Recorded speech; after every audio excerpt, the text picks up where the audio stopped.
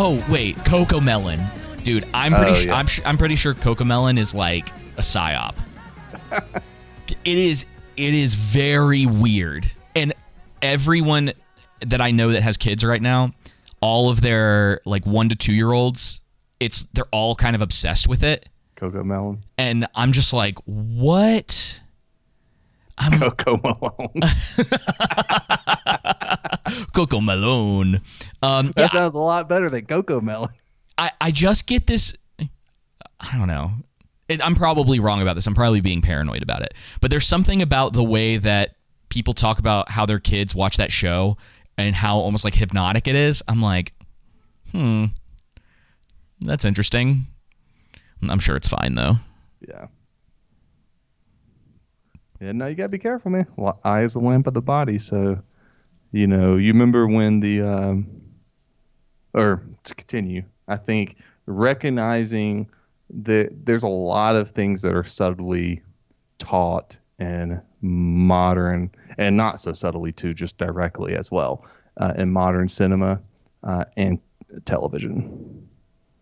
Beyond just when you look at when a lot of people speak on the political side of things and what's going on in that end, but on the film and television side, it's definitely, I think, more astute there and sly.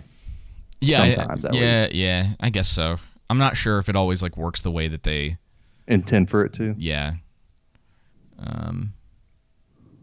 Because it's just like, I was listening to Michael Malice today. Mm-hmm. He just put out this new book, and he was on Dave Smith's podcast. It was a pretty good conversation, and they were talking about the Soviet Union and how there are. He's like the idea that like bad people, or I think he did go as far as to say like evil people. He's like that they always win, or they always come out on top. He's like, it's demonstrably false. He's like, if that was the case, it's like the Soviet Union, the Nazis, like all these different groups of people, like they would still exist. Unless they're all evil. What? Unless all the world governments are evil is what I'm saying. Then evil would technically all. Well, that's not what I know. I'm just messing with you. All right. Well, we'll move on. All right. Yeah, no, I get what he's saying, and I can see that there is definitely a governor place on evil and just different things, and the idea that evil always wins isn't the truth. Too many people have taken these nihilistic pills because of everything that's been going on in our world. And it's like, guys, there is hope and there is good going on. You know what I mean? Right. And so his whole purpose behind that was just that there's to be so, as he would say, like black-pilled into thinking that things can never get better. He's like, when you're in the vacuum of like, his Soviet Russia is something that he kind of is very familiar with because of his family. He was saying that when you're in that, it's like all that you see. It's like, oh, it'll never end. But it did. And like things do. And it was such an interesting kind of thing to think about, where you're like, oh yeah, stuff comes to an end. Yep. That is true. Yeah. All things pass away. And so it's something that's like, what sucks is, he's saying it's like Soviet Russia was around for like roughly 70 years. And the first thing I thought about was like, dang, man, it's like, what if you were like that?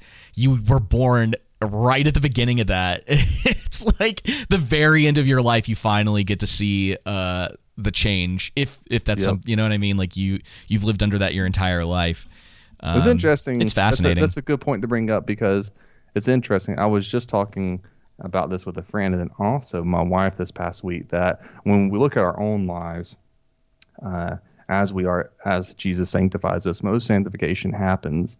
We're made holy, we're made more like him, typically in a gradual sense, right? Whether if it's the individual person or if it's a healthy church, right? It typically happens gradually. Now, don't get me wrong. There are certain things that should happen overnight if you believe in Jesus, right? Like if you're getting drunk all the time or if you're an abuser, that's stuff that should stop immediately. You know what I mean?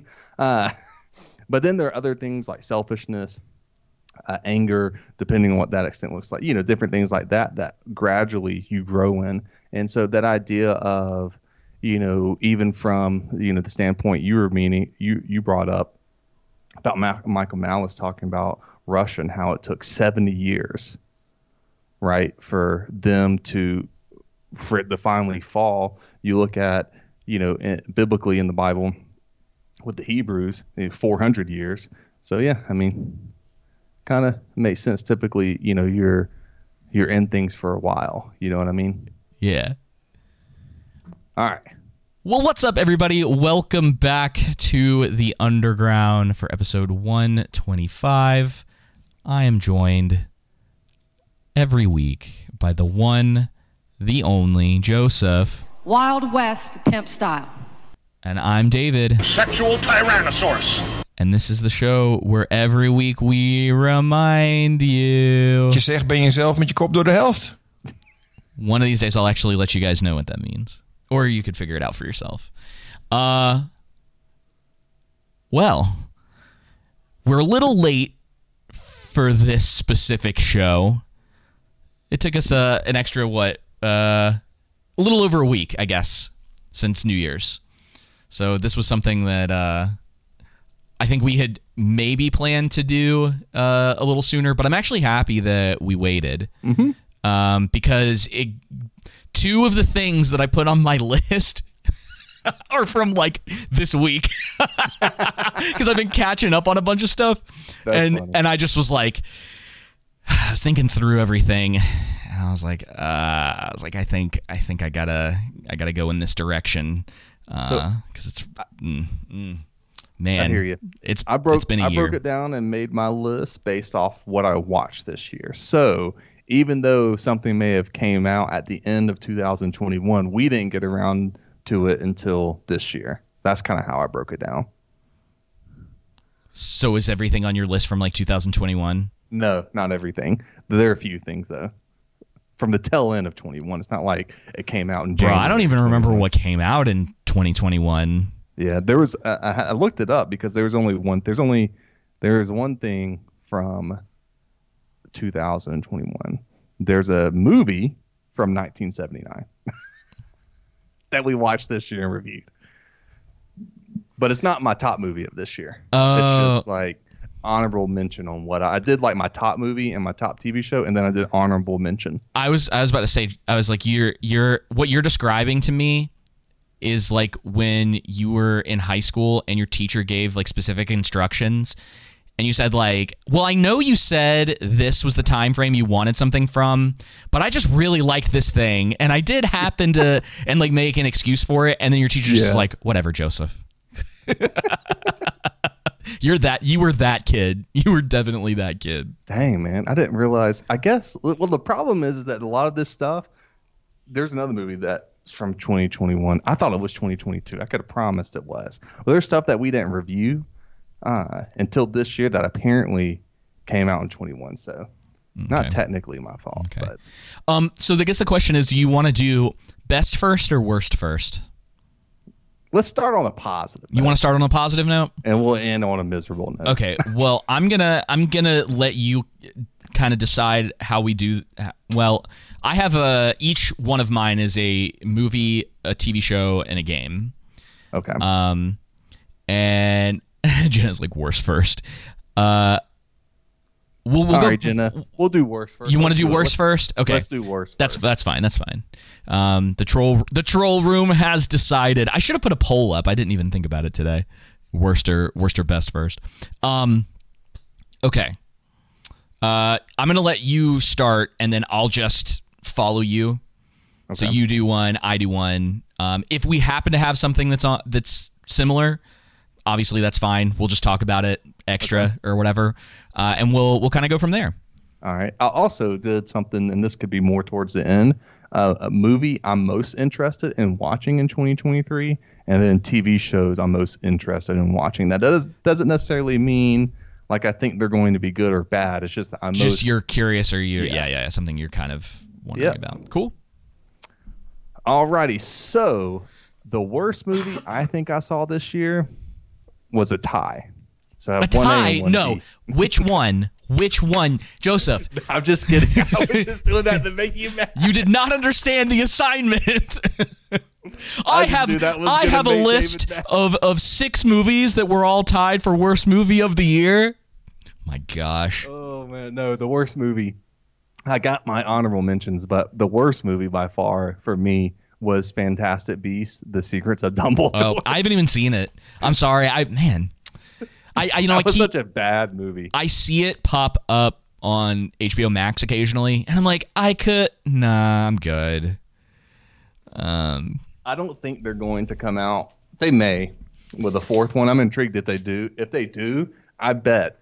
Like, just don't see it. Don't watch it. Because if they do, I just want you to watch the 4th one, and I'm going to watch it.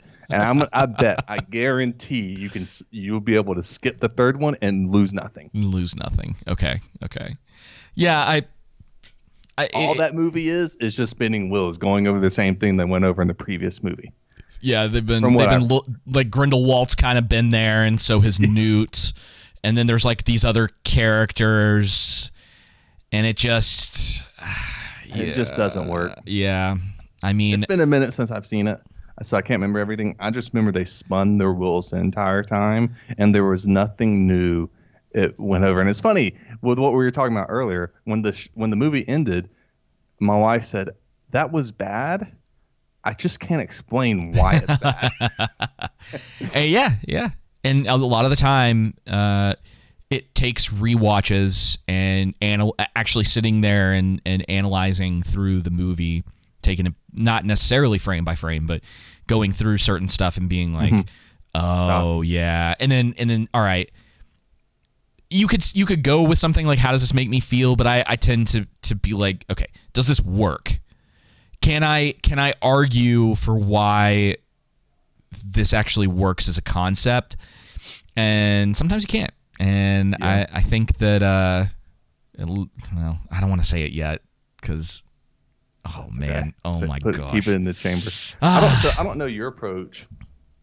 If this is your same approach, but typically I'm sure it may be, but and this isn't anything revolutionary, but I think I said in the offset that I typically, when I first watch a show, generally I don't want to pause. I don't want to do anything. I just want to see how it resonates with me, whether that's positive, negative, or indifferent, or in between, all of that. And unless there's something that's just radically amazing or terrible and stupid and funny, I won't rewind or anything like that. There's been quite a few times this year where, was it this year or was the end of this year? There was something I was watching. I'm like, you got to be kidding me. That's terrible. And I kept rewinding it back.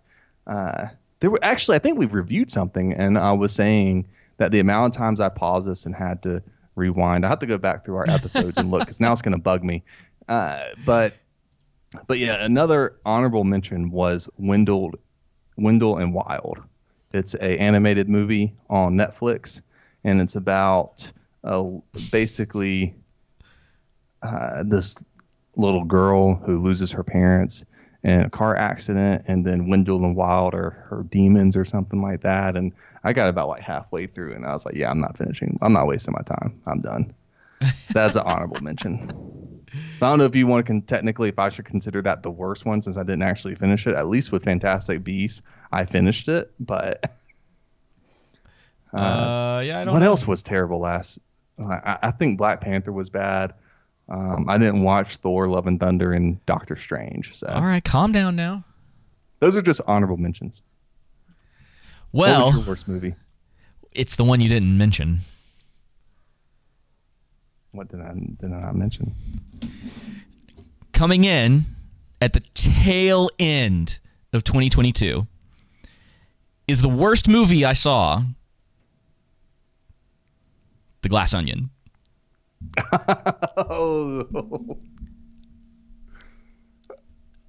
Oh man, you finally sat down and watched that. I did, yes. Hang on, I'm bringing the glass. It is a pretty bad movie.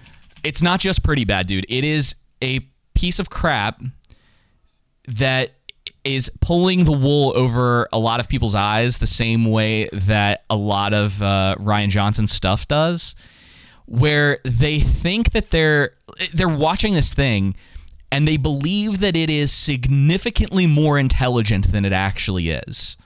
Dude. And then when you point out, because this is the thing that's been running around with this movie. This is the like common defense of this movie. When you point stuff out where it's like, well, it was stupid that this happened, or it was stupid that the way that Daniel Craig went about trying to solve this stuff. Like, how did he know any of these things? Like, they never give you answers to any of this stuff. He just like knows stuff, right? Because the script needs him to know things so that they can move forward. And then they go, well, it's supposed to be stupid. That's the point. Yeah. And I'm just like, all right. Ridiculous. Yeah. No, I get what you're saying. I specifically hated because typically when it comes to murder mystery, the thing is that multiple events are happening and you're following along, picking up clues. I'm going to make this very simple. Along the way, trying yourself as the viewer to figure out what's going on, right? Whereas with this, it was completely out of left field that something brand new information came in that you would not have been able to figure out any other kind of way. Yes, exactly. Not only that, but the movie goes out of its way to lie to you about that information. Yes, it does. So typically, and I know, and I'll get to I won't necessarily say it's a compliment, but there is an idea in this movie. There's an idea here that could have worked. I got the perfect analogy of Rian Johnson as a director. You ready for this? It's like those people who prank. Typically, I see it with husbands pranking their wives, to where they get this. There's this viral video of this guy got like a fake stuff version of his child, like a baby doll, almost. And he was acting like he was holding the child on top of the stairs, right? And then the stuffed baby doll was right there, and he quickly let his kid down and held the baby doll and then flung it over the railing as he was talking to his wife, and his wife starts freaking out, and then he starts dying laughing and everything. And it's like, see, I tricked you. Well, yeah, no crap. Like, that's, you know what I mean? That's not funny. It's like, of course I would have thought that was my child. You know what I mean? Yeah. That's kind of how I see Rian Johnson as a director. He just, like, you're not very tricky. Like, that's just no. It's not clever. Yeah. If the movie lies to the audience, but about tells them, seeing. and then goes, "Oh, see, you were wrong." It's like, well, the information that we were given, and here's the thing, and this is something that Mahler brought up. When you watch a mystery movie, there's a difference between the person who turns out to be the killer, like them specifically lying to you, right? Versus the movie lying to you. Yes. And the thing that's so frustrating about this movie, one of the many things, is that the movie itself, like the script itself, intentionally lies to you about the facts.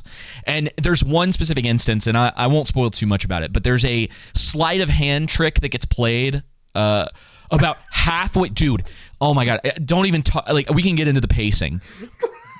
Bro, that movie's so stupid. So there's a sleight of hand thing that happens. Hang on. Yeah. Well, we're going to stop. Spoilers going forward.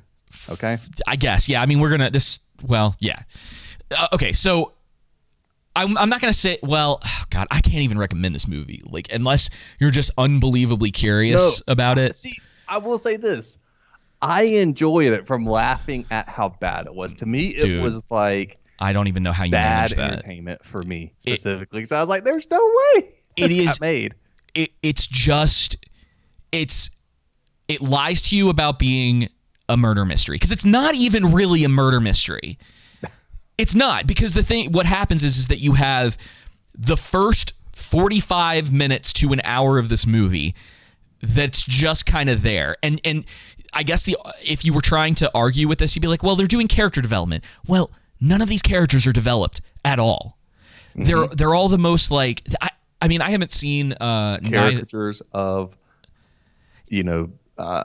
different stereotypes. Yeah. You basically have your politician, you have your dumb rich lady who, like, famous lady. You literally have scientist man. Like, when he gets introduced, they remind you like 4 times that he's a scientist. Then you got the red pill guy. The red pill guy and his ethought girlfriend.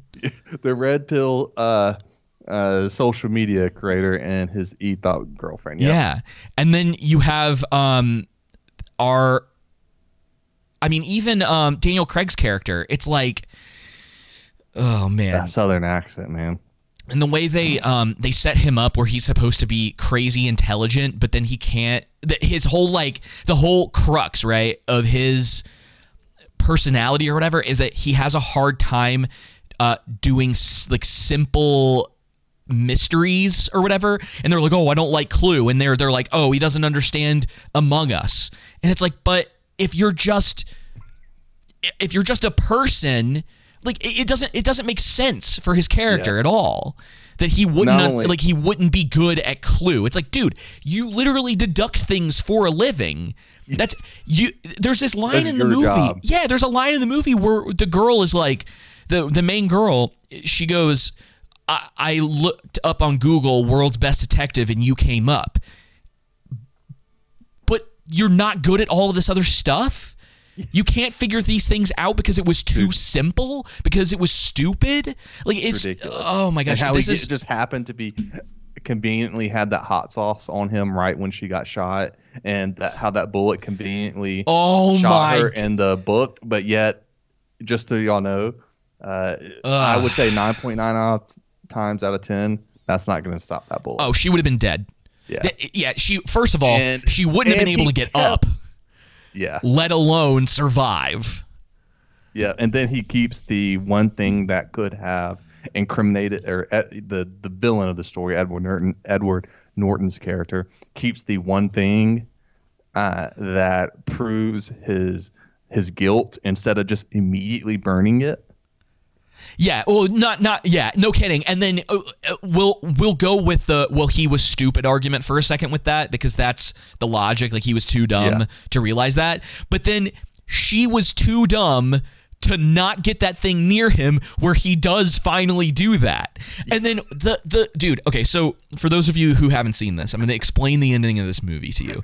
So this whole thing is wrapped up in supposedly being a murder mystery, which I think I could, if I had enough time, I think I could sit down and argue that it's just not, because they don't do anything that like allows you to develop an actual argument before. Like, if you were to sit down and watch this, and before the big, like, the reveal of like who the killer is or whatever happens, if you were to sit down and be like, I'm not going to let you see anything beyond this. Now let's talk. Now I know yes, you were right about that. And what I'm saying is, like, based on what is in the movie, not like outward situations or like ideologically like Rian Johnson and, you know, all that kind of stuff.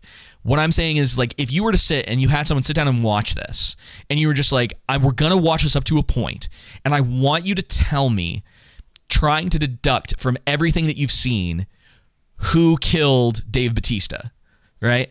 Mm-hmm. I don't know if anyone could actually do it. Yeah. Now there's one thing that might give it away, but you would have to have gotten really lucky, and it's the sleight of hand thing, right? Right. That moment, which I didn't even see it. Right. And so unless because it's like a frame.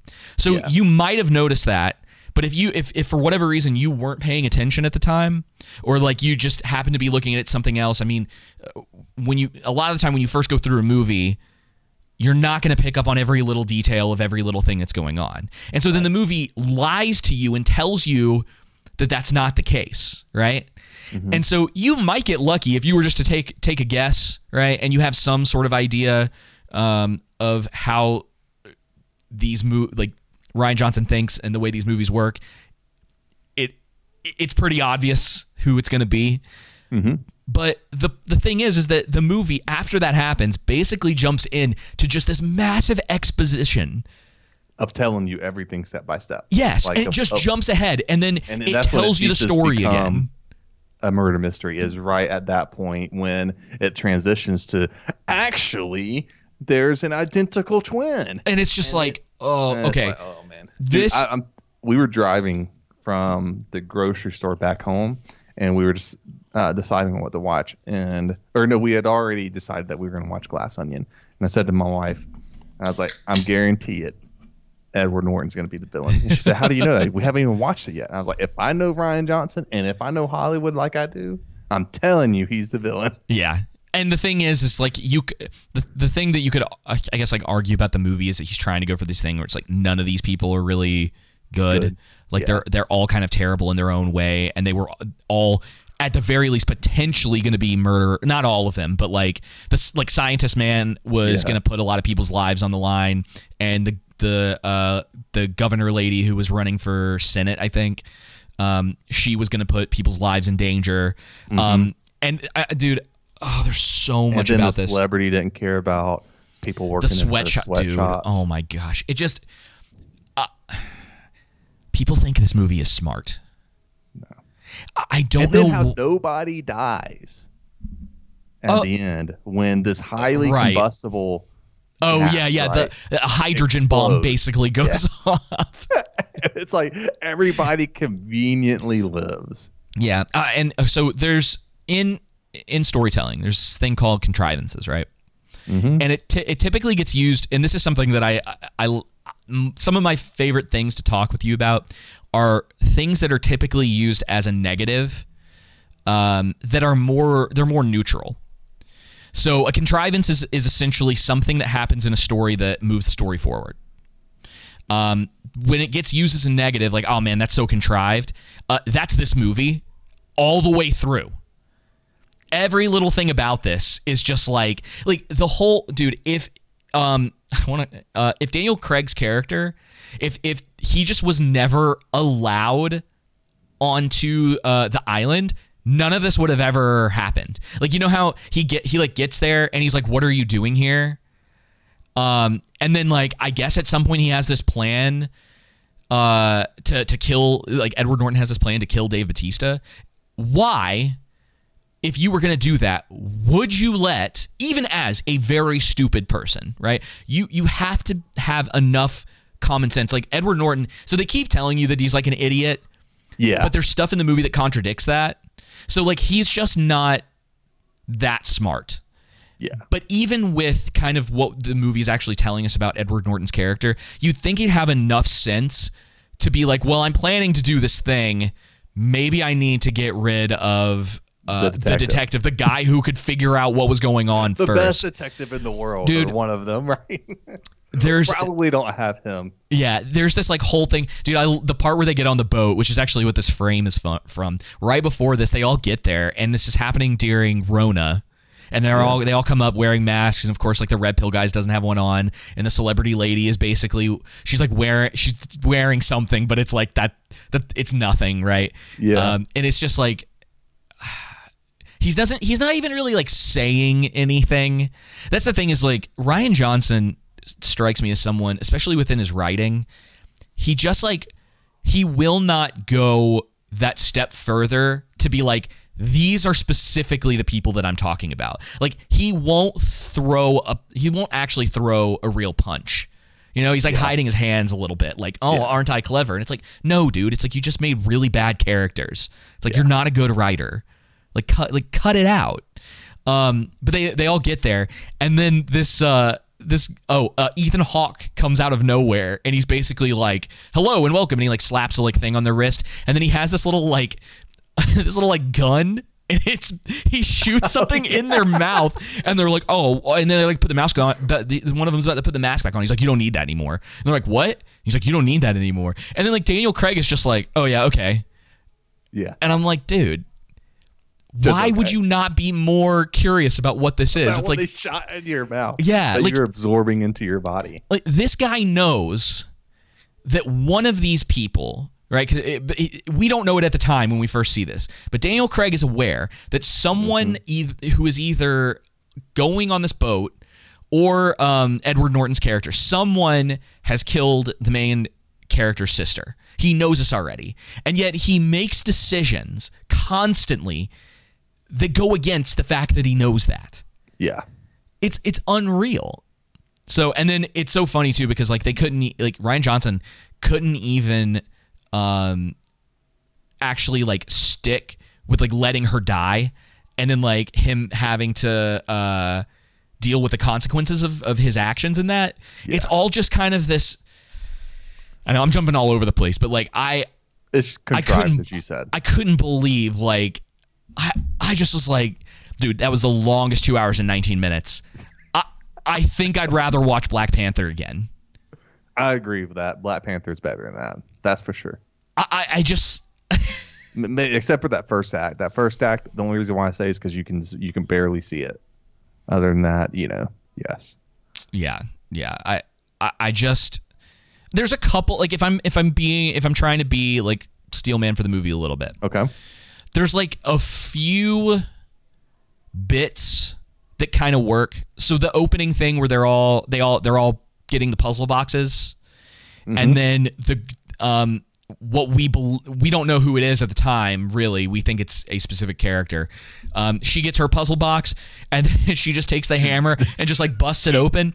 I went, all right. I was like, I love that. That was great. And I'm trying to be fair because obviously I don't really care for Rian Johnson, but it's like, listen, that was a nice touch. You did something that I think dramatically for the situation works really well, because all these people are trying so hard to solve this thing, and she's just like, nah. The riddle of the mystery box to open to get the invitation, and she just takes the hammer and just completely destroys it. And again, there's little things like that, and there's some stuff in this that if we were to like really go through it, there are ideas that in a better movie could work. But the problem is like there's no one you're really rooting for. Like he's really lost his touch since The Last Jedi. Oh yeah, he's definitely lost. I mean, dude, he just unbelievable. Like there are parts in it that work, for me, but it's just I think the downfall, other than the blatant lying in the script to the audience, is the coming out of left field with the identical sister. Oh, it's contrived. That's that because it's just contrived. You're like, you're kidding, right? Because we don't have any of this information. As far as I'm aware, there's not even like a clue to that being the case until the movie decides it wants to reveal that to you. Yep. And then the second half of this movie is literally just them going back through and showing you the same scenes again, but what actually happened. And that's why I'm saying so much of the first half of this movie is just lying to you. Yeah, it's like an unreliable narrator murder mystery. You know what I mean? Yeah.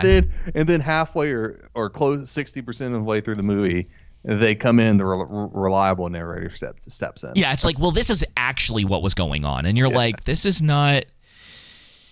Oh, man. And it's so funny too to like Rian Johnson. It says that he like really likes the murder mystery genre or whatever, and I'm kind of like, dude, I don't really know if you do. Like, this doesn't strike me as something that. Yeah, that script needed better work. Well, this thing is like, he has been known not to redraft his scripts. Really? What's up, Pop Culture? I didn't know that. Yeah. Oh, dude. I'm pretty sure. I'd have to go back and check for certain. I think The Last Jedi never got redrafted. I think it was and if it did, it got drafted once. So basically, they wrote it, looked over it, and went, "Yeah, that's good," and then did the movie. And typically, that's not what you're supposed to do. You're actually supposed to sit down and consider the things that you're writing. I just want to start trolling people and talking about how great The Last Jedi is now. That's what I'm going to do. But yeah, I know that he should actually consider what he's writing. I mean, that's just standard, basic English. And so if what you're saying is true and that he's not even doing that, I mean, with all your papers, you're supposed to do that. You have your rough draft and you go through it and, let other people too who's reading it, who have a fresh perspective, come in and say, I don't know if this exactly works. You know what I'm saying? Yeah. Like there's a team involved, team aspect to it. You don't want to have too many voices in the room. Right. You know what I mean? But yeah, what you really want is you want someone to look over for inconsistencies. You want them to ask questions about certain things. Right. And it depends on the movie that you're making, right? So writing, I say this a lot, but writing Marriage Story isn't going to be the same thing as writing the Star Wars sequel trilogy or writing a script for a Lord of the Rings prequel. Right. Or another fantasy genre series that is like about very people coming in-depth together to overcome a impossible threat to the realm.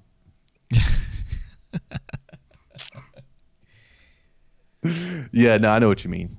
Not every movie is the same as far as script wise. And but it's a lie. The title of this movie is a lie. A Knives Out mystery. It's not a mystery. all right, well, you ready to get on to the worst TV show? Yeah. I think you can probably guess what mine was going to be, but my worst TV show of 2022 was by far and away The Rings of Power. Out of all the crappy I'm shocked. I'm shocked. That was the crappiest.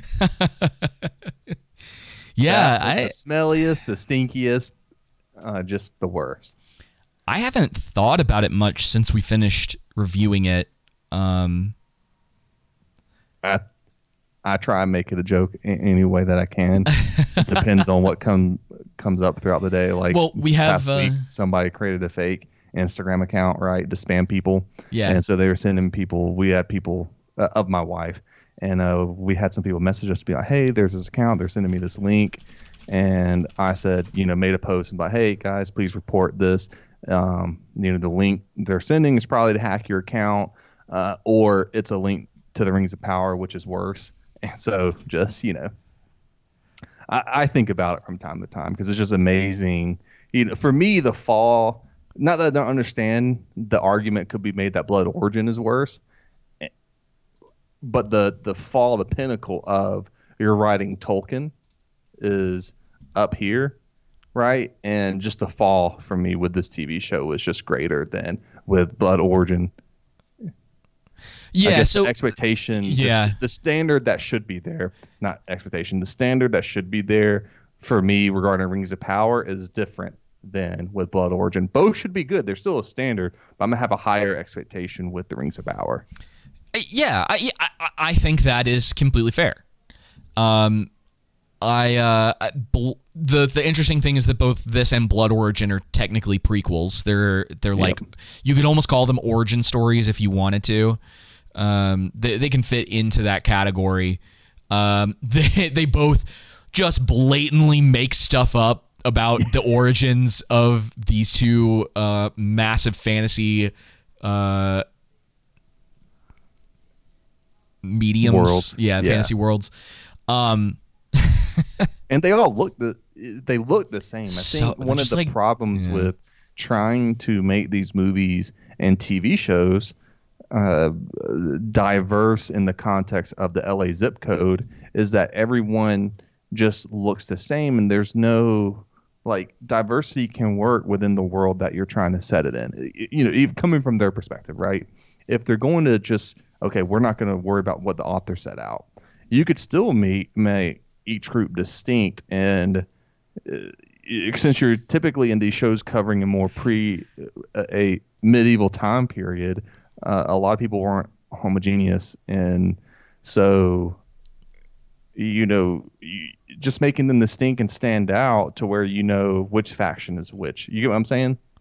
Like when they come in battle, when you're going to for the world building. One of the things we talked about in our Witcher review is that every kingdom looked the same. All the buildings, the people, just everything looked the same. Yeah, and it was hard to distinguish. And so there's no defining feature about the culture that you're trying to set off with. And along with that, we also talked about other ways for they really wanted to do diversity. They could stick to what the author's saying, just start getting authors from Africa that talk about the folklore in Africa, from Asia, from India, so on and so forth. Yeah. Well, it's a double-edged sword to a degree, because their excuse, and I think it is just purely an excuse, is that it's because there's not specific IPs that come, like, because Lord of the Rings isn't in like an African epic. Yeah. They just, if they were trying to write something like that, it would be really hard to get it greenlit, because it's not a potential guarantee for there's return on investment. Yep. Yeah. It's more riskier. It's hard work.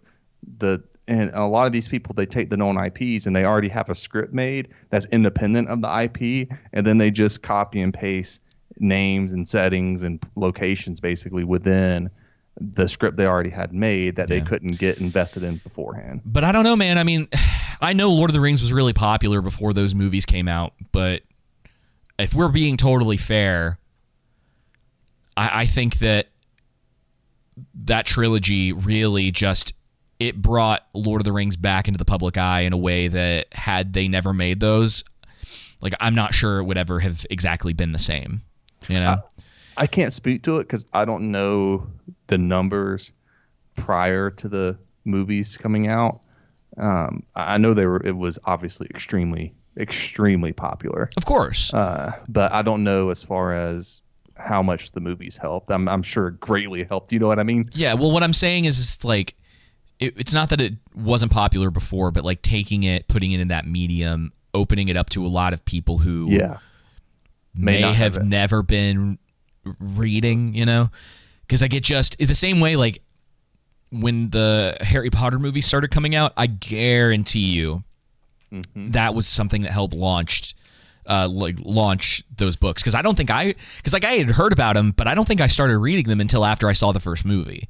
Probably with the Lord of the Rings movie, I think it put it more in the public eye.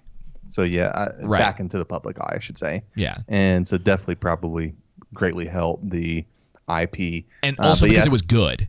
Yes. Yep. So, that's not something you see a lot now.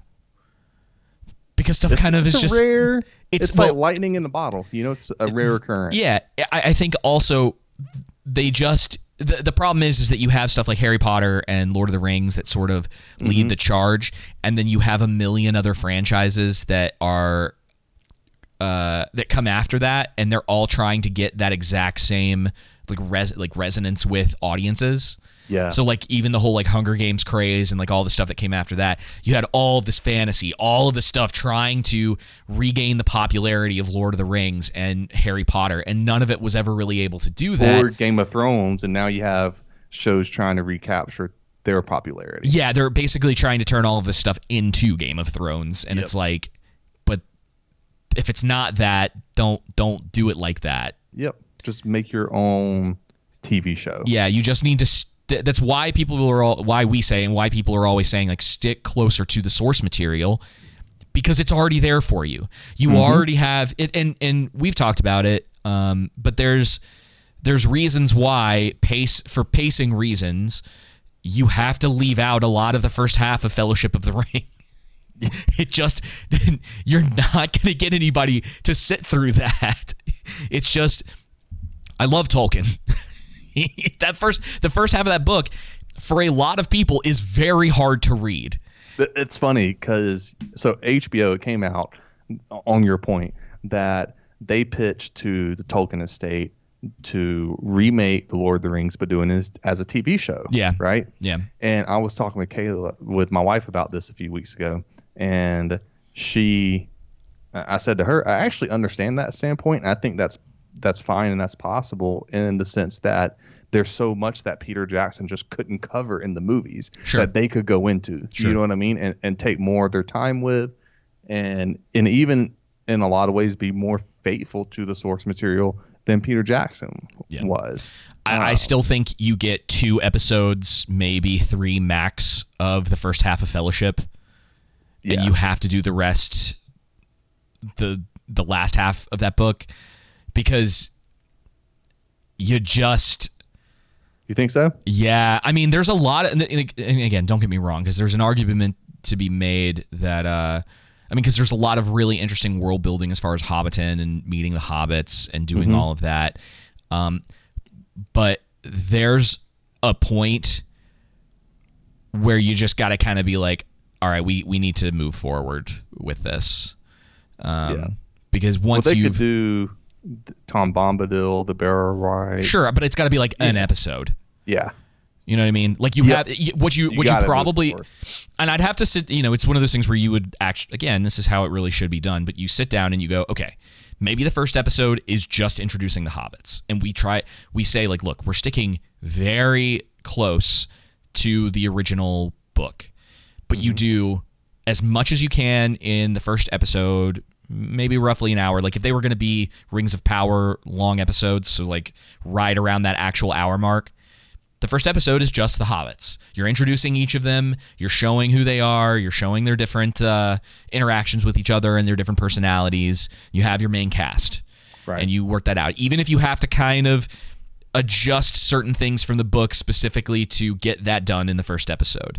I don't really think that's that much of a problem. You know, it's like when you get to the point where it's like you're not even allowed to make little adjustments just so the episode flows better, it's like you're getting into purist territory that's like, okay, go away. Yeah. Next episode, they meet Bombadil. You let that play out, and then you have them leave and he saves them in the third one. And maybe that's only even half the episode, because I think you have to get Strider into that. You have to really start getting some of the other cast into that. Amping things up. Yeah, because it's just... You don't want to slog too much. Exactly. There's only so much of that I think anyone is going to be willing to stand, because it still that's why pacing is important, and you really have to... Like, some of that comes in with editing, some of that just comes in with making sure that your script is tight. But yeah, it's like there are just certain things that you're going to have to get to with your pacing, and unfortunately that means that from a book perspective there's things that have to get cut. And again, we talk about it all the time. That's something Peter Jackson actually understood, because he spends a lot of time with that stuff, but he does it in a way that is so like thoughtful. And I know it's not 100% accurate to the book, but there are things that he does that shows you the personalities of characters, and it switches little things but stays mostly truthful to how it was originally done. It stays to Tolkien's themes and spirit, and he's loyal, and every decision has an intention about it to honor Tolkien in the books, even if he has to change it because of the medium. Right. And you may not agree with those decisions, but he's not trying to come from the perspective of, let me insert postmodernism in here. Yeah. Let me insert my ideology into here. And that's what the Rings of Power reeks from, is that it's created from the postmodernist lens point of view, rather than from Tolkien's conservative worldview, how he wrote the world and things like that. Oh, yeah. Yep. And again, that's because, he stands in stark contrast to Hollywood. He stands for everything they hate. Yes. Well, are you ready? Are you ready for mine? I'm ready.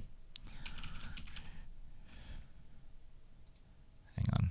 House of the Dragon? No, we're doing worst first, right? No. Dude, honestly, I thought about pulling like a small upset and just doing episode 9 of House of the Dragon. So what's your drum roll? What's your worst TV show? Drum roll. Hang on. Worst television show of 2022 is The Wheel of Time. Amazon making both lists. Yes. Now, unfortunately, that looks terrible on the screen because I didn't pre-plan some of this. Okay, so I know you haven't read or watched the show. Watching the show, surprising to you maybe, would give you no indication of how the first book goes, because if they haven't just paced this to the point where they speed through a massive first book in, I think it's 8 episodes in the first season. They finished the first book technically in like the first 6 episodes. Dude, kind of. Now, it's really okay. So we were just talking about how sometimes, for the sake of pacing and the sake of interesting television or movies, sometimes you have to take certain things and you need to move them around a little bit to add maybe like dramatic effect or just again for pacing reasons, because it'll work a little bit better if you reveal certain things earlier on in a show than you do in the book. Right. Because the books are very linear. The first one is almost not exclusively, but it's from like a couple characters' perspectives. Okay. Almost to the point of being linear until there's a moment of this group of friends getting broken up, and even after that, it's still almost exclusively from one perspective, and it hops around just a little bit for certain storytelling purposes. I think it works pretty well. Dude. So this show in particular, and I honestly could potentially argue that this show has more of an ideological bent with the script writers than Rings of Power did. Oh man, that's bad. Because they do this. So, oh man, it would take forever to kind of explain all of this. Because that first book is like, it's pretty thick. Like there's a lot of lore. There's a lot of information about different characters and different like groups of people. You have like your magic users and they're women, and then there's like different variations of them because they all fall into like different categories, almost like the wizards in Lord of the Rings. So you had like blue wizards, white wizards, gray wizard, like that. So they have that. It's a little more egalitarian might be the right word. So it's like they are all like there are some of them that are more powerful than others, but they're color different. Did you say egalitarian? So it's like very equal. Oh, I can't watch it now. So, but this is this very specific like group of women, and so you have like blue, green, red, and each of them have like slightly different, almost like not political bents. You could almost say that, but each group is determined. You pick like your color based on something very specific that you're trying to accomplish. Anyway, I'm getting ahead of myself.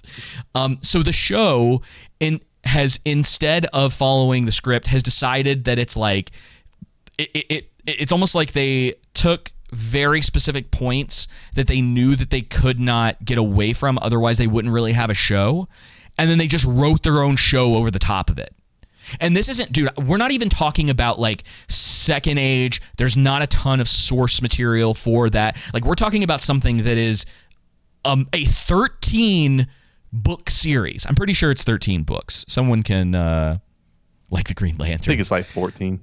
It's 13 in a prequel. So like the original books. So you have a lot of material to work with. The first book, there's plenty of stuff like that you could make a television series work with that, and it can ebb and flow. You can have your exciting moments and your quiet moments. You can build up each of these characters. There's like very specific reasons that they're called Aes Sedai. They're the magic users.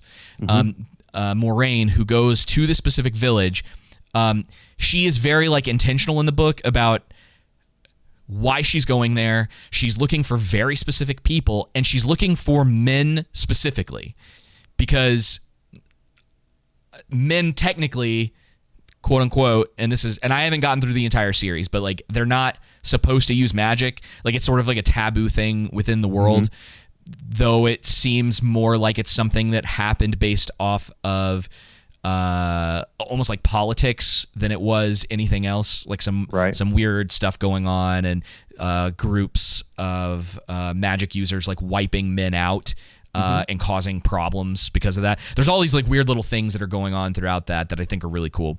But they just go no, and they go, well, the dragon reborn, which is supposed to be sort of like the savior of the world essentially. They're like, it could be a man or a woman, which is just like totally goes in the face of how the books are written, because you already have. don't understand that, yeah. man. Why do these showrunners and writers insist on changing the source material to the fundamental elements of the source material? We're not talking about these, minor to maybe medium things, right? Right. Talking about the major, the foundation that sets the house, changing it, right? Mm-hmm. And the pillars and everything. And so I know why. I know I don't understand. It's like, even though I know why, I still can't ascertain and understand mentally nor in my heart why they would approach it that way. Because I don't care anything about the Wheel of Time. If I was to get hired to do a show on the Wheel of Time or a movie, right, I would study my butt off on the books, right, and I would try to be as faithful to the source material as possible and try to create an experience that's enjoying for fans of the books, along with bringing in a new audience, right? And the thing is that I think if they had done this properly, the new audience would have just come anyway. Yeah, exactly. That's what happens, right? Yeah. And man, they do. Oh, dude. So the first, it frustrates me, dude. I just don't understand. Yeah, they speed through the opening too. Like, there's all of this character development and all of this build up and establishing each one of the main characters and their personalities in the book. In this, they rush through it all. Everybody is like a blank slate.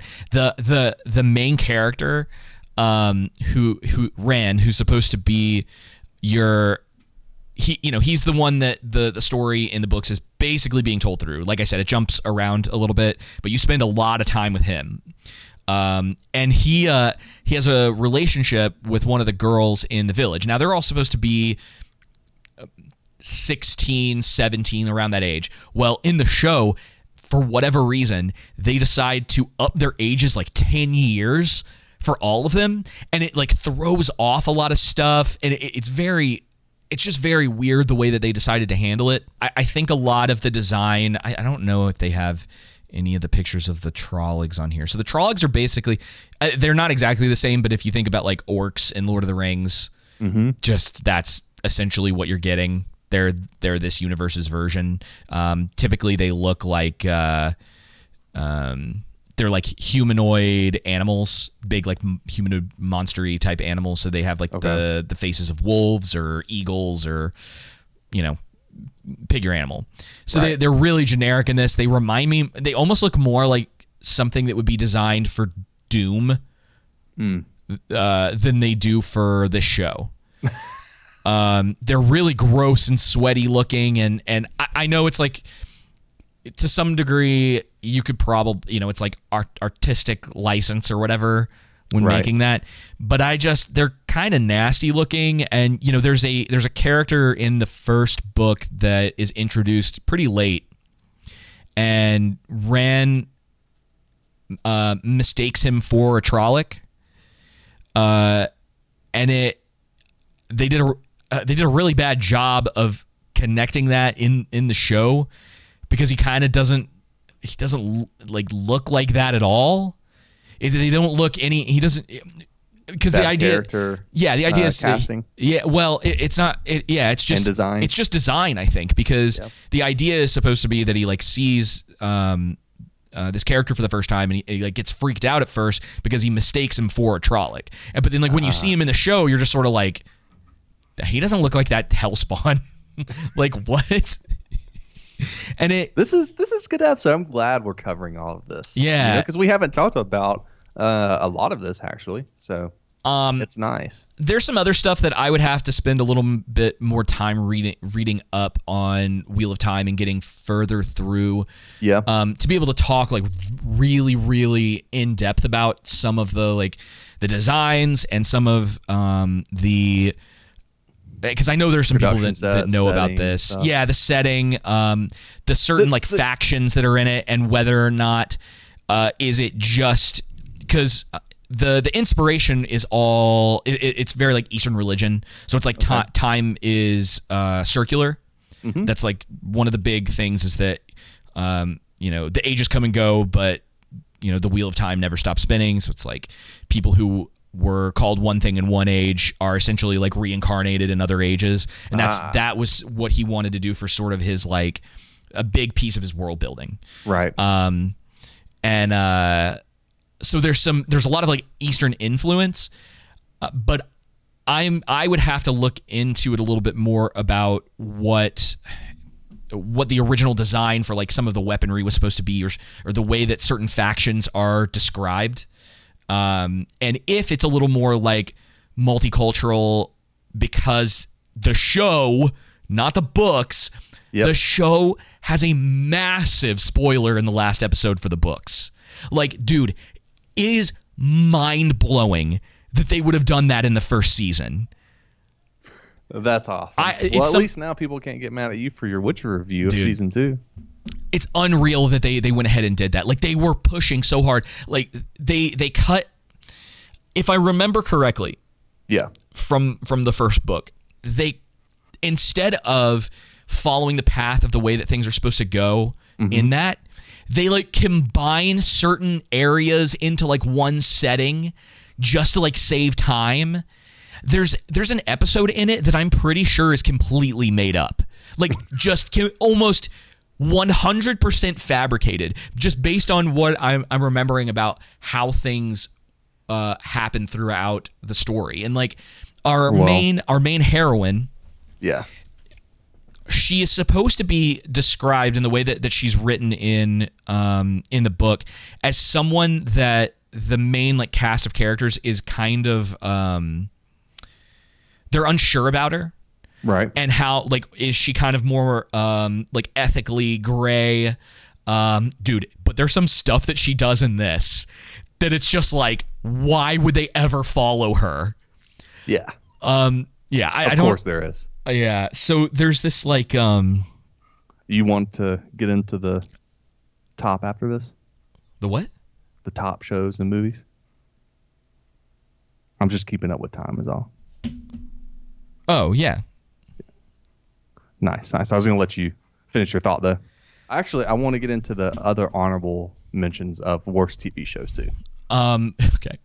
But she like let me mention this too. This is the last thing. So she murders someone that she does not murder in the book. Quite naturally. Yeah. And another character has a made-up wife. Wasn't in the book at all. And I actually may have mentioned this to you the first time we talked about this, because I only made it through the first 3 episodes when I originally sat down to watch this. One of the main characters, they just give him a wife who's a completely like generic character, and he kills her in the first episode. I'm pretty sure it's the first episode. Just accidentally kills her and she's gone. And I'm like, why? And then so now he has this like completely contrived reason for certain things happening that were never necessary to begin with. And it's almost like they believed that his original, like a lot of the stuff that happens to him in the first book, that wasn't enough of a plot point for him, so they had to give him a fake wife that he accidentally kills. Of course they did. Of course they did. It wouldn't be Amazon if they didn't do that. Exactly. Anyway, so I do want to mention, because I don't know if you had anything else. Okay. I got to give a mention for my third one to Callisto Protocol, which I never actually ended up playing, thank the Lord. But talk about a disappointment in the year when they're like from the creators of Dead Space, and they're coming out with this thing that's supposed to be very reminiscent of that, and it's a piece of garbage.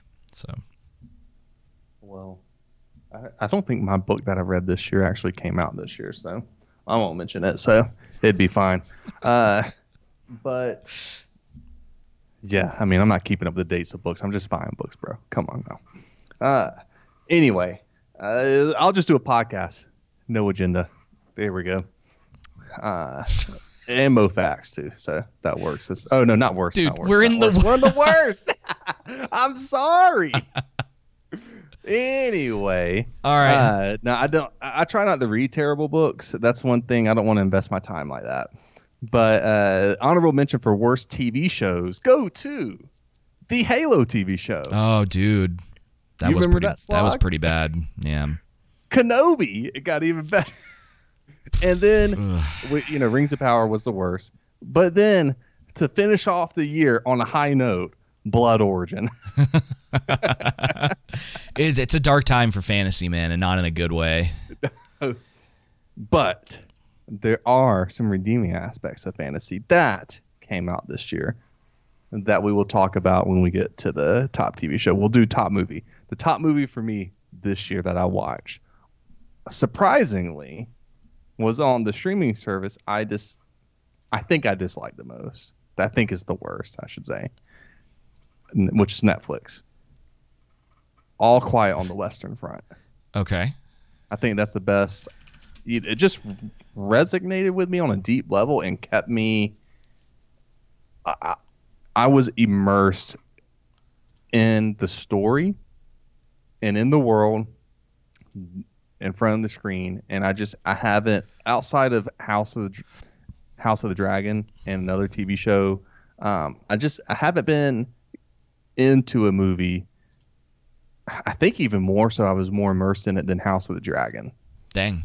Like it just really got me to the core. Like this is exactly, the themes in it, the themes of the reality of what war is really like and how the propaganda affects a lot of the soldiers that enter in, and specifically regarding World War I and the propaganda, which was definitely happening on both sides, but from the German lens, and just so you don't just get the reality of war, you get that brutality from the psychological end, the mental and emotional, along with the physical, right? Yeah. And the torture that they have to endure, and then you get kind of how you have the sleazy general who he doesn't care about protecting his soldiers' lives, right, and doing what's best for them. He cares about himself and his legacy because of the legacy of his father, right? And it just kind of shows the many aspects that happen during war. And then you also have the other general or person, I can't remember his rank, that was trying to get the peace treaty signed, that had a son die in the war and everything like that. I think All Quiet on the Western Front was a superb movie. Awesome. Yeah, I mean, I thought it was great. I did not pick All Quiet on the Western Front. I'm sure you're surprised, but No. Honorable mention for me though was Violent Night. Okay. And now that's it for movies in 2022 that came out. I really didn't watch a lot of good movies that came out in 2022 that I could remember. I went back through our episodes, and I started this year. I'm keeping track of everything that I watched on a specific Google Docs for both movies and TV shows. It's a good idea. But so honorable mention. Now we watched Nobody, The Last Duel, and The Warriors 1979 this year. They're on the list. Nobody came out in 2021. I didn't realize that. The Last Duel came out at the tail end. Like literally, I think it was like... Yeah, it was like November, December. Oh, is that the one you were thinking of earlier when you mentioned that? I'll give you that. I'll give you that one. That one can be an honorary 2022. Yeah, and I think Nobody was the same time frame, wasn't it? No, it came out in March 21. Oh, really? Wow. Yeah. Okay. Yeah. Well, Nobody's on the list. I watched it in 2022. But yeah, The Last Duel, I really enjoyed it. And then The Warriors 1979 came out in 1979, Of course. but I had never seen it before. And David, you're welcome. Cultured me. Yeah. There'll be quite a few of those this year, I think.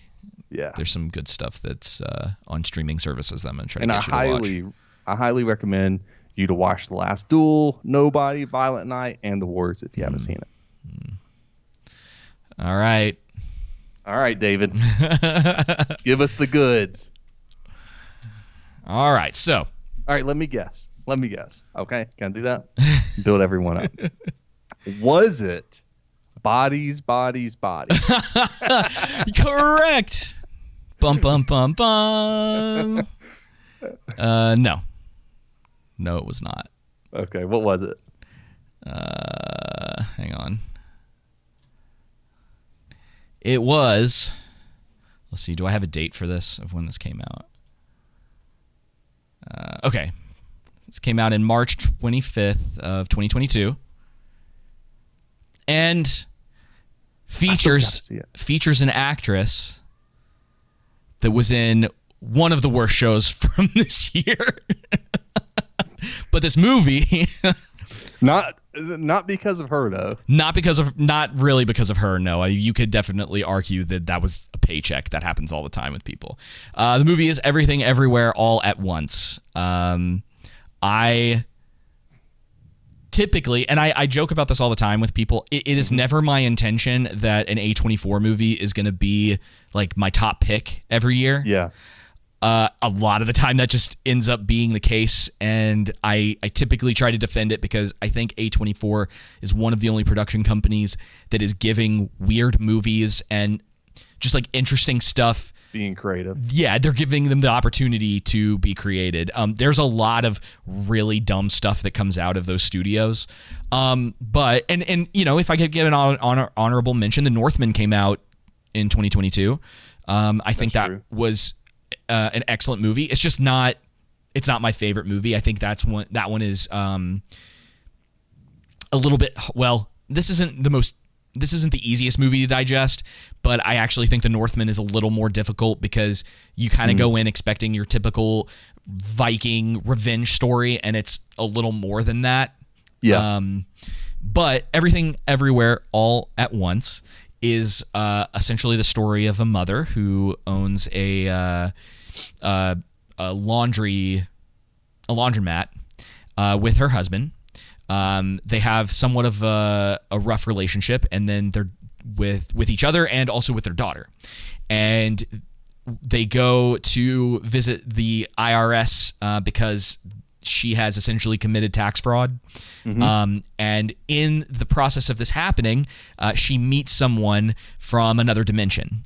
And the movie is a multiverse family drama that is also a kung fu movie,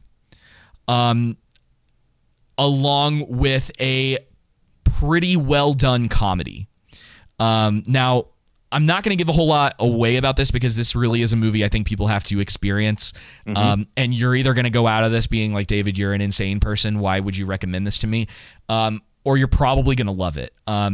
There's some of the like best, I think, like physical comedy I've seen in a while. I think that the choreography is great. I think all of the acting is good. It is a very good family drama as well. And also it deals with a lot of interesting themes like regret and what am I trying to say? And stuff that's like, you know, what if I had made a different decision in my life, it turned out a certain way, versus like where you are right now. And then like, the whole idea of the multiverse in this is like every decision that you've made essentially splits off into another universe. Oh, that's interesting. Yeah, and so then it has this kind of like Matrixy thing going on where there's all of these absurd things that you have to do to gain abilities from another world, like from one of these other dimensions, from like somewhat like a version of you from there. And the more absurd the thing that you do is, the further you essentially can get slingshot to one of these other multiverses. So yeah, there's like the kung fu stuff comes in with that. There's and what's great about this, Joseph, is that they actually explain stuff. So you have this concept already of like, okay, there's a multiverse, and you, if you're tapped into that, have the ability to do things that versions of you in the other multiverse can do. And then not only do they do that, a lot of the times when she does like the jump to something like that, there's backstories on how that version of her got to that specific point. So they really do a really good job of covering all their bases. I think it's well thought out. Exactly. This is what I would call a movie that was well scripted. So you have your draft, and then you redraft until you get to a point where things are very tight. No movie is without its criticism. I think there's obviously room to question certain things and how they work, and little decisions that characters make. But other than that, like, man, it is It's excellent. It really does have a good sense of humor. I just I don't want to ruin it for anybody because again, it's not. Don't ruin it for me because I haven't seen it yet. Yeah, it's one of those things that it's not that if you knew going in about some of these things, I don't think it would ruin the experience. It's not a situation of where it's like a twist. It's just, but most of the stuff is kind of like for comedy purposes, and getting to see it fresh without it like knowing it's coming, I think helps because it does get into some like absurdist territory. But they even explain, like they have like almost lore for why certain universes turned out the way that they did, and it's really funny. It's really funny. Nice. All right, that's the movie. Highly recommend this. So yeah. All right, now let's switch it up, and we'll do your favorite TV show. Then we'll do mine. Fine. In on the people's voice. Just kidding. Because I was curious if what yours was, if it's going to be the same as mine or not. It's not. I guarantee it's not. Yeah, because mine was really difficult to decide between these two. My show of 2022 is Spy Family. Oh, interesting. Yes. I'm really happy that there's a piece of media out there in a way that is like as wholesome as this show is. There's a lot of what I would call like it's just nihilistic content, and don't get me wrong, I like some of that stuff. I mean, I think House of the Dragon is pretty great. I think the stuff with Viserys this year is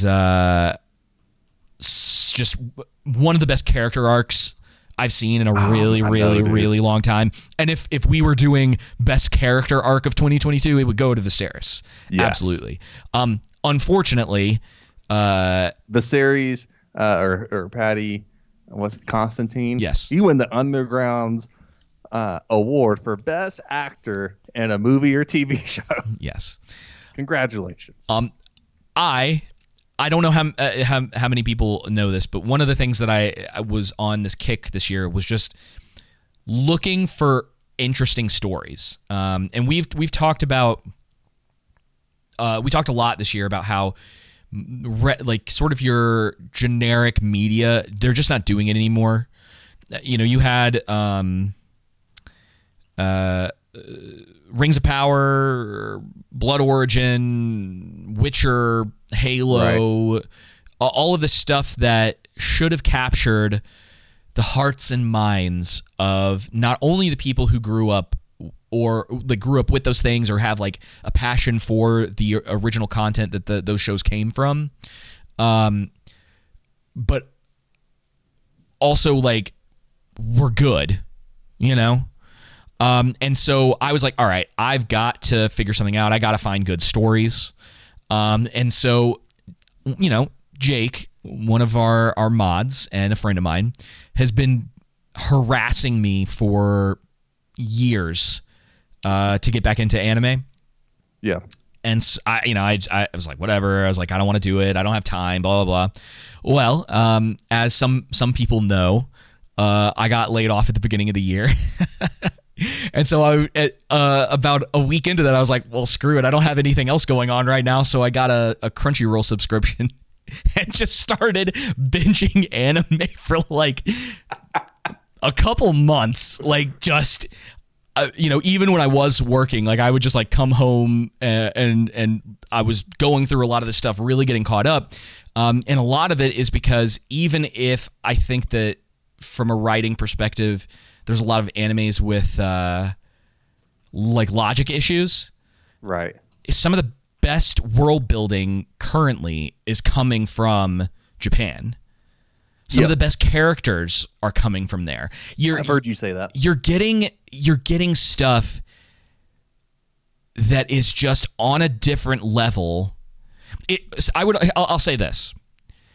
Everything Everywhere All at Once is like kind of on that line of similar writing styles as you get from certain types of anime, where it's a little bit absurd, it's a little bit like out there, and not everybody is going to completely click with it. But if you can get past the fact that it's hand drawn, which is really hard for a lot of people for some reason, they'd rather sit around and watch like Love Island or one of these other shows. There's a lot to really absorb from that. And there's a reason why when it comes to like the comic book industry, manga is absolutely trouncing it right now. And it's because honestly, I think the best word to use in this situation is that it's authentic.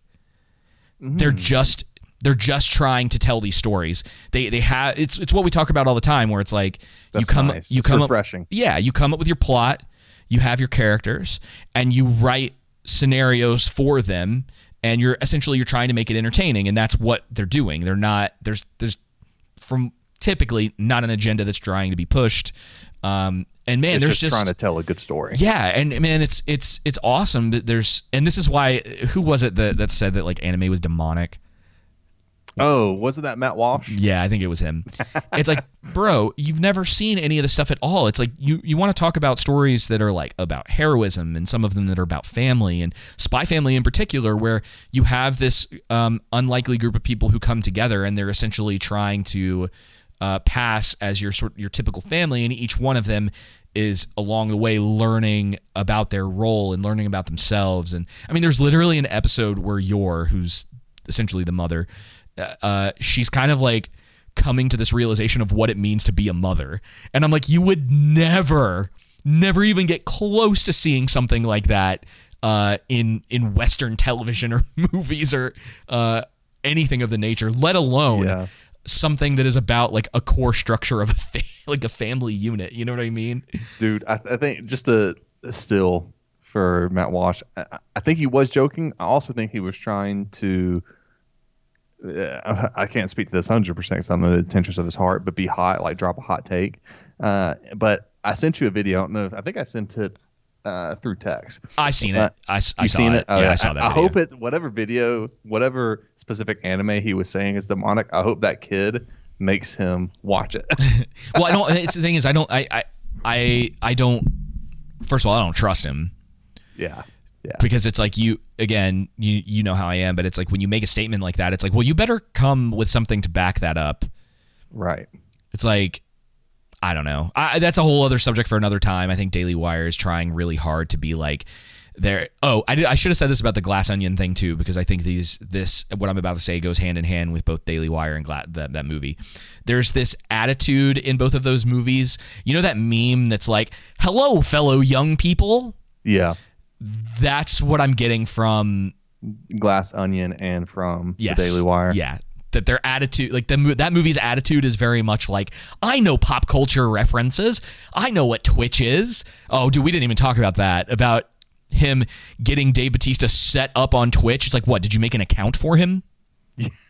Right. Does he not know? Does he not know how to make an email and make a password on Twitch to get started? Like, it's ridiculous. But yeah, that kind of stuff. It's like, okay, well, what's your reasoning? And if you just say just because, it's like, well, we're not on the same page. Like, I can't talk to you about this now. Anyway, yeah, that's 2022. I'm really glad that there's something that came out last year, like I said before, that is pretty dang wholesome. It's funny. It's a lot of like weird scenarios and stuff like that. Just really enjoyed it. Well, once you're done talking to chat, I think you'll be surprised with mine. But it's nice to have a TV show that's wholesome, though, right? Or a movie that's wholesome. That's also that's really, good. really good. Yeah, and it's not just like your typical. It's wholesome because it's pushed towards children, but the content within it, it's not trying to be dark and gritty, and because again, I like stuff like that, but sometimes it's nice to have something that is a little nicer, you know? Yes. Oh yeah. I've been kind of over this nihilistic. Again, I'm not saying nuance and depth. I'm not saying gray is bad, but this just kind of black pill nihilistic storytelling that's going on. Particularly, you get with the likes of George R. R. Martin, which again, I'm not saying that doesn't have its time and place, but it's just so much in everything. And it's like, guys, can we just have some hope? You know what I'm saying? Exactly. That's what I was saying with Violent Night. I felt like they got that they did it well of doing like merging the two ideas of cynical Christmas movie and then the what Christmas is all about, the Christmas spirit in there, right, and regaining that. But okay, so this is going to kind of depend on if you let me have it or not. All right, so we didn't watch this until 2022. Keep that in mind, and we reviewed it in 2022. But, and I would say most people didn't watch it until 2022. It's Arcane. It didn't come out until November 6th. But if you'll let me have it, that was going to be mine. But if not, if you want me to do strict, I have a show, and I had to pick, but it was really difficult to pick between both of them. But I did mainly just because episode 9 of House of the Dragon fell off, and I didn't really think there was a bad episode in Arcane. I'll give you Arcane. Okay. I mean, I don't really care. Yeah. Well, okay. Well, it came out November 6th, but I don't think anyone really watched it until the new year, if I remember correctly. It was about a month. I don't think I watched it until about a month later. Yeah, it sort of snuck out. It being League of Legends associated, I was sort of like, oh, I don't really care. But people started talking about it, and then I was just like, all right, fine. And I sat down in December and started watching it because they did like a weird thing where they did 3 episodes a week. And so it finished, I guess, in December. Right. And so, yeah, I just like sat down and watched it, and I was like, holy smokes. I was like, this is really good. And I bet you could go back and find those early episodes of the show, of the podcast, where I was talking about it, and then got you to watch it. And then I think I watched it like 3 more times, like all the way through. Like, I don't watch TV shows quite like that. Yeah. And yeah, I mean, I'll give it to you. Because we specifically reviewed it and Nobody on January 31st of 2022. Yeah. So, and I think I had watched it like the week or 2 times the week or 2 prior. But so yeah, no, it was my favorite TV show of 2022 by far. I thought the character writing, masterclass in world building, character writing, storytelling, through lines, just payoffs. I mean, geez, there's so many great characters. Whoops. What was that? The trailer for Arcane. I thought it was like an ant buzzard. Like, wrong. But yeah, man, I mean, it was the first time in a while at that point that, again, I went through this long season of not being immersed in anything.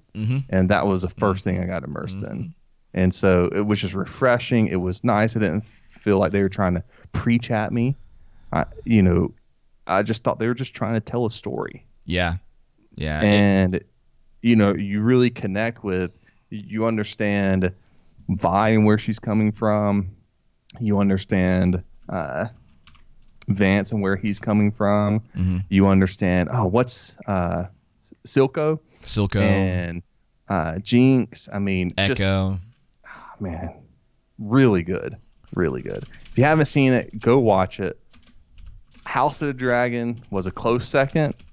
It's honorable mention, and then I put the Terminal List on there as an honorable mention. Is a good show, but Arcane took the top for me. Yeah. It's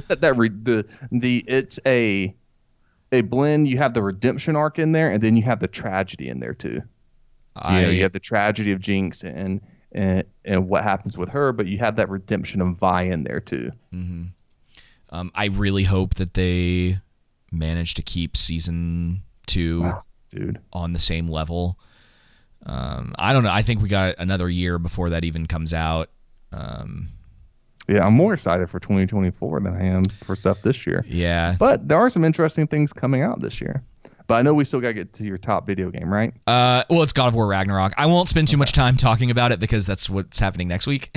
Yeah. And the last stream or the stream before last last stream we spent some time talking about it too. Yeah. My favorite podcast, No Agenda of this year.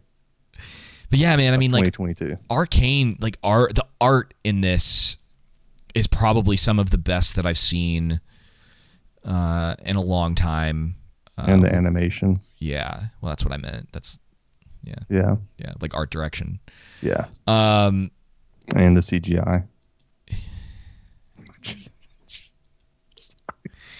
oh my I do God. these little things subtly just to have some dry sense of humor with you. Oh my God. Oh man. But yeah, I mean, just, man, now you got me wanting to go back and watch this again. I know, dude, and get invested. It's just, especially that third episode, spoilers. But man, that takes you, like, they earn that third episode. You know what I mean? Uh-huh. It's not anything Build that's up and done- payoff, man. Yep, that's done to be contrived. It makes perfect sense how they got there and why they died, and the outcomes from that, and the consequences of everything. The consequences that led to that happening, and then the consequences afterwards. Yeah, I just... And there's so many difficult issues they get into the movie with. Uh-huh. Without, like, they're telling a story. They're not trying to necessarily get into issues, but they do a good job of getting into issues and explaining it getting into issues and explaining it in a way that's natural and organic to the story. Yeah. Yeah, I agree. I can't say enough good things. I can't. By far the best movie. TV show. It definitely hits right. I mean, like, I think there's probably not a character in it that I really disliked, as in, like, I thought they were poorly written. Mm-hmm. Obviously there's characters you dislike, but at the same time, even Silco, like, as the villain, you understand why he's doing what he is. Mm-hmm. And you understand, like, even in his own twisted way, that he cares about Jinx, that he thinks he's doing the right thing. And, like, even with some of the betrayals, and, man, it just, dang, I can't wait for the next season. I can't either. It's gonna be great. Hopefully. I guess I should preface that as, like, hopefully they get it. Hopefully they knock it out of the park just like they did with the first season. All right. These are the movies. Most yeah. I'm curious. In 2023. Oppenheimer and Dune Part 2. Is Dune coming out this year? Yep. I wasn't even November. sure if it was. Okay, hopefully that. Yeah, I think that it's like stays that November way. 23rd, or it's November something, maybe the 6th. I don't know. It's in November though. Sweet. I mean, I really liked the first Dune. I'm going to stay cautiously optimistic about Oppenheimer. Tenet. I think Tenet is a terrible movie. That was one of those weird ones. I saw that in theaters. And I was sort of just confused by it at first. And I'm thinking, like, oh, okay, well, I was like, that stuff was cool. And then I'm sitting here going, like, in the back of my head, it's like, yeah, but it wasn't a good movie. And I was like, yeah, but the part with the cars and the things going backwards, and it's just like, yeah, but the movie is bad. And it's like, it's weird, and there's things in it that just don't make sense at all. And Christopher Nolan, he's one of those guys that I don't think anyone wants to tell him no. You know? Yeah. I was actually talking to, I think, Jake. That's a good point. Not that I can blame them. I mean, I wouldn't want to tell Christopher Nolan no either. Yeah. But. I think that he... any of the guys that you could probably consider to be like auteurs, or that they have just like really prolific careers. A lot of people love their work. I think that Nolan's stuff is maybe a little more flawed than some of his like hardcore fans want to admit. Mm-hmm. He needs better audio engineers for his movies, man. Like, holy smokes. he's been sort of hit or miss for me over the last like few years. Yeah. And I haven't seen it since it came out, but like the Interstellar hasn't exactly gotten the best record post launch, if you will. And that was actually a pun, and I didn't mean it to be. But yeah, so I need to like dive into that a little bit and see what people have said about that and go back and watch it again. But yeah, I mean, the trailer was cool.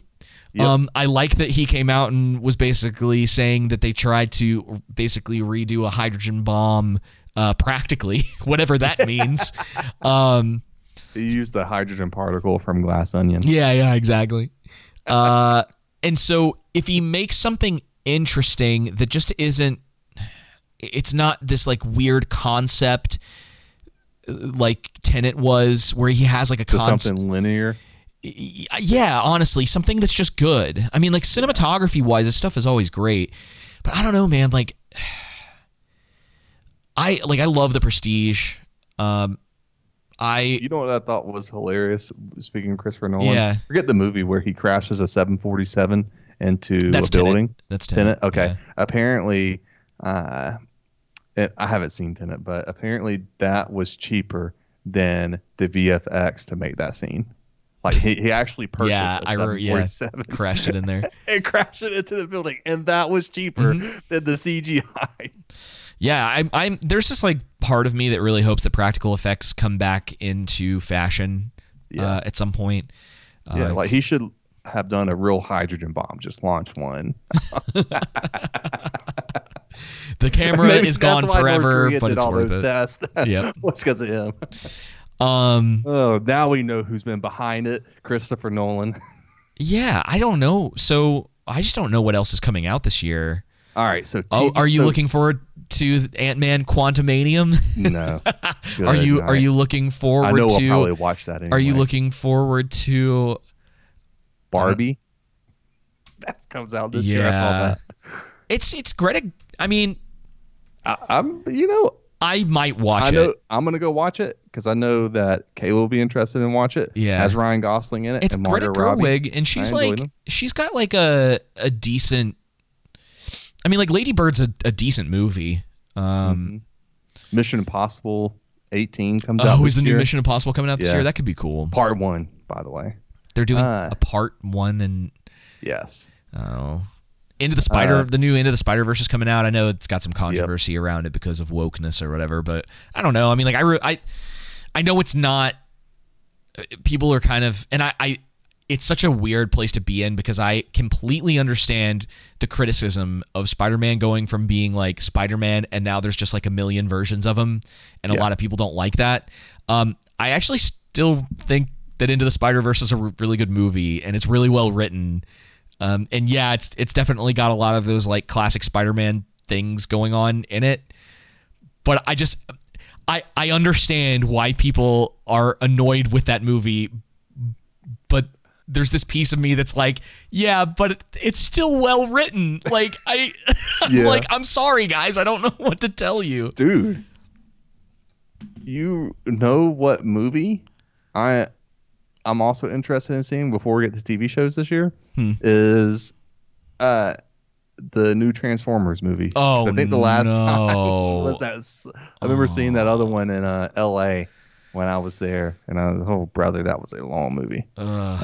There's a lot of crap coming out this year too, though. There is a already. lot of crap. I'm thinking in 2024 we'll get another Halo TV show. Maybe 2025. Hey, we got Last of Us on the 15th. Well, that's what I was about to say. So TV shows I'm interested in watching this year is The Last of Us, and then Citadel, which is a sci-fi espionage show. What intrigued me about that is apparently it's the second most expensive TV show ever created, behind The Rings of Power, and it's on Amazon. The Russo brothers are leading the project. Oh no! Oh no! Did you see? You watched that movie that came? I completely forgot about this. The Gray Man. Endgame? Yeah. No, just kidding. Did you see No, not Endgame. I mean, the Gray Man. Yeah. Dude. Yep. And that's what they worked on that's what they worked on before this one, and the Gray Man was not good, to say the least. The Russo brothers might turn out to be another one of those like writer folks that people think that they're better than they actually are. Because of the Marvel. Because of, I mean, isn't that what made them? They've got names? for me. They've got, because I think they did Civil War, so I'll give them Civil War and Infinity War, and pretty much everything else that they've touched, it hasn't been that great. Well, we'll see. I think I don't know if it's this or the next one, but I thought they have Robert Stark, the guy that plays him in the show, and some other people. I mean, too. I'll watch it. I'm gonna watch it. At the very least, it's going to be really stupid, mindless action. Yeah. So it's you know. The next Yikes. one is, and this is just going to get better for you, that I'm most interested in watching, is Three Body Problem, led by David Benoff and D.B. Weiss. If I'm pronouncing their name right. If I'm not, too bad. Benioff, but yeah. Benioff, okay. It's called what? It's called Three Body Problem. It's set against the backdrop of China's Cultural Revolution. A secret military project sends signals into space to establish contact with aliens. So it's another Cloverfield movie. An alien civilization on the brink of destruction captures the signal and plans to invade Earth. Meanwhile, on Earth, different camps start forming, planning to either welcome the superior beings and help them take over a world seen as corrupt, or fight against the alien invasion. Yay. And those are the movies and TV shows I'm most interested in seeing in 2023. I think I regret letting you do that now. I didn't say they're all for the, I just said interested, whether good or bad. And The Last of Us 2 as well. And that's in I'm curious. Yeah, I'm curious about it. I mean, because my perspective is going to be completely different from yours and others who've played the game. I think it's really stupid. I think a lot of what they've said is really stupid, and that they had not only have they said it, but they're putting it in their advertisements as stuff that they've said. Like they're advertising the fact that the main actress hasn't really seen anything about the games. And and everyone's going like, the argument I keep seeing is that, well, you don't want it to affect her performance or whatever. It's like, but that's the character she's supposed to be playing. And also, if she's a good enough actress, she'll still be able to pull it off, even if she has her own sort of like take on it.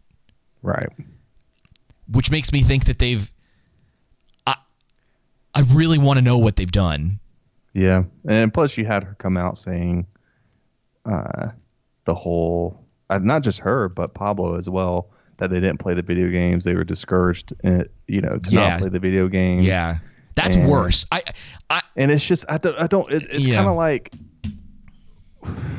what was it that James Gunn was saying regarding Superman and these other mainstay DC superheroes, like a year and a half ago, that he didn't want to really do a movie on them because there wasn't any creative liberty, so to say, you had to work with. Everyone has a version of who they are in their mind, and just this idea, and that made me understand more so why he did the Suicide Squad and Peacemaker, because they're not as well known, so he doesn't have this. You really won't have the controversy of not sticking to the source material, because most people don't know the source material, right? And it's just, man, that's just an odd way to think. And I think, odd reasoning to me. I understand that our tour side and being creative and wanting to, be able to have that creative freedom and outlet. But you would think that was, if you're going to do a show on something, you would want to create what's been done so that the fans who have seen it have something to be thankful for, something that entertains them. Like if you can entertain the hardcore fans, well, it will outstretch from there. I legitimately think that Neil Druckmann hates The Last of Us fans. Okay. I think he is. Is that the creator of the second one in particular? He was the creative the video games of the second one. I think he was a creative lead. He was involved with the first one, but I don't think he wrote the first one. Man. Yeah. Just thinking about that, like I just don't know what they're gonna do. It didn't ever need to be a television show in the first place. That's already a big hurdle.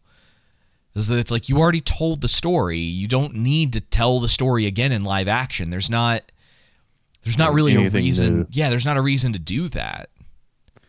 Yeah, it's odd. Like nothing kind of new coming out. It's definitely in. I don't know. It's safe. That's why. Like you're saying. Yeah, safe. Do you think you would apply that same principle to Halo then? Like, since the story's already been told in a video game format, there's no reason to bring it to live action and tell the same story again? Yes, there are other stories that they could have told. Yeah. That you don't have... That world is so big and there's so much lore there. Television might not have even been the best way to do Halo. All right, let me still man for a second. Okay. All right. I'm going to disagree with you about... Not all of us play video games. Not all of us play Last of Us. I will watch a TV show though. So why can't they just do the same story that they did in a video game before a TV show? Not everything has to be made for everybody. That's true too. And you're getting. I mean, honestly, you're going to get an inferior product, right? From them, what the video game was. Yeah, I guarantee it.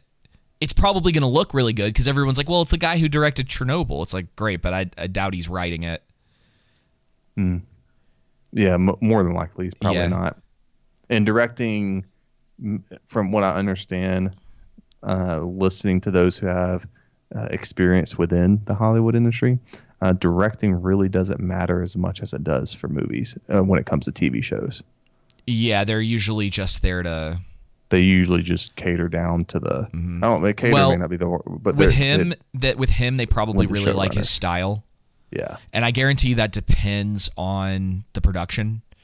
It's like we've said before. It's like with Marvel, you're absolutely right. It doesn't matter. You could put a cat behind the camera, and it really wouldn't matter. That's how like unimportant it is. But like they specifically picked the guy who did Chernobyl for a reason. Yeah. And I imagine it's partially his style. He probably has a team that helped him with that. And it wouldn't surprise me if a lot of them came over as well to help with like the director of photography and some other stuff like that to try to get like a specific look. Yeah, I mean, hey, maybe it'll actually be good. We'll find out. I just don't get your hopes up. And yeah, it's gonna, yeah. We'll find out. I'm not getting my hopes up. I'm not holding my breath. There's definitely some like obvious bias there, but that's because what originally came out was that good. Well, it was already done. The story was already told. I think having your perspective is going to be great because you understand the lore, as I said. And I think mine will be as well because it will be fresh. Yeah. You're our Last of Us scholar. It's pretty simple. I mean, it's like there is a virus. It's based on cordyceps. Don't spoil anything. I don't know anything about it. Don't spoil. I'm not looking up the setting. Nothing. Plot. Nothing. I don't want to. Oh, okay. Well, I'm just kidding. You can go. All right. So there's a virus and it's Walking Dead. A little bit, yeah. But it's like it was kind of an interesting virus because it's based on something that actually happens in nature. Okay. Where there's a certain type of fungus that will infect insects and essentially turns them into zombies. Nice. It's like a real thing. It's pretty fascinating. And so that was kind of the basis for their story, which I think was great. And on top of that, you basically have like this kind of like father-daughter story. Nice. And that'd be nice. Let's see what happens. Yeah. It'll be interesting. I'm curious to see how far they'll actually go, not only getting away from the original game, but like what season one, like where season one is going to end. So I guess we'll find out. Oh, get ready for the flashbacks. You're gonna love the flashbacks if they put them in there. Alrighty. Cool. All right, man. Well, thank you all so much for listening to this episode of The Underground. We will be back next week talking about God of War. I think Joseph probably still has some more homework to do on that. And we'll have a guest on. Nice. I'm pretty sure. Obviously, things might change if we need to reschedule. But the plan for next week is to do God of War. And then we just got to figure out. If not, we can Last always of Us. do Last of Us. Yeah, Because they're gonna do an episode a week. I'm assuming because it's HBO. Yeah, probably. So yeah, we'll have to figure that out. Otherwise, we'll just double up 1 and 2. Our first week talking about it, something like that. All right, thank you guys so much. Until next time, take it easy. See ya.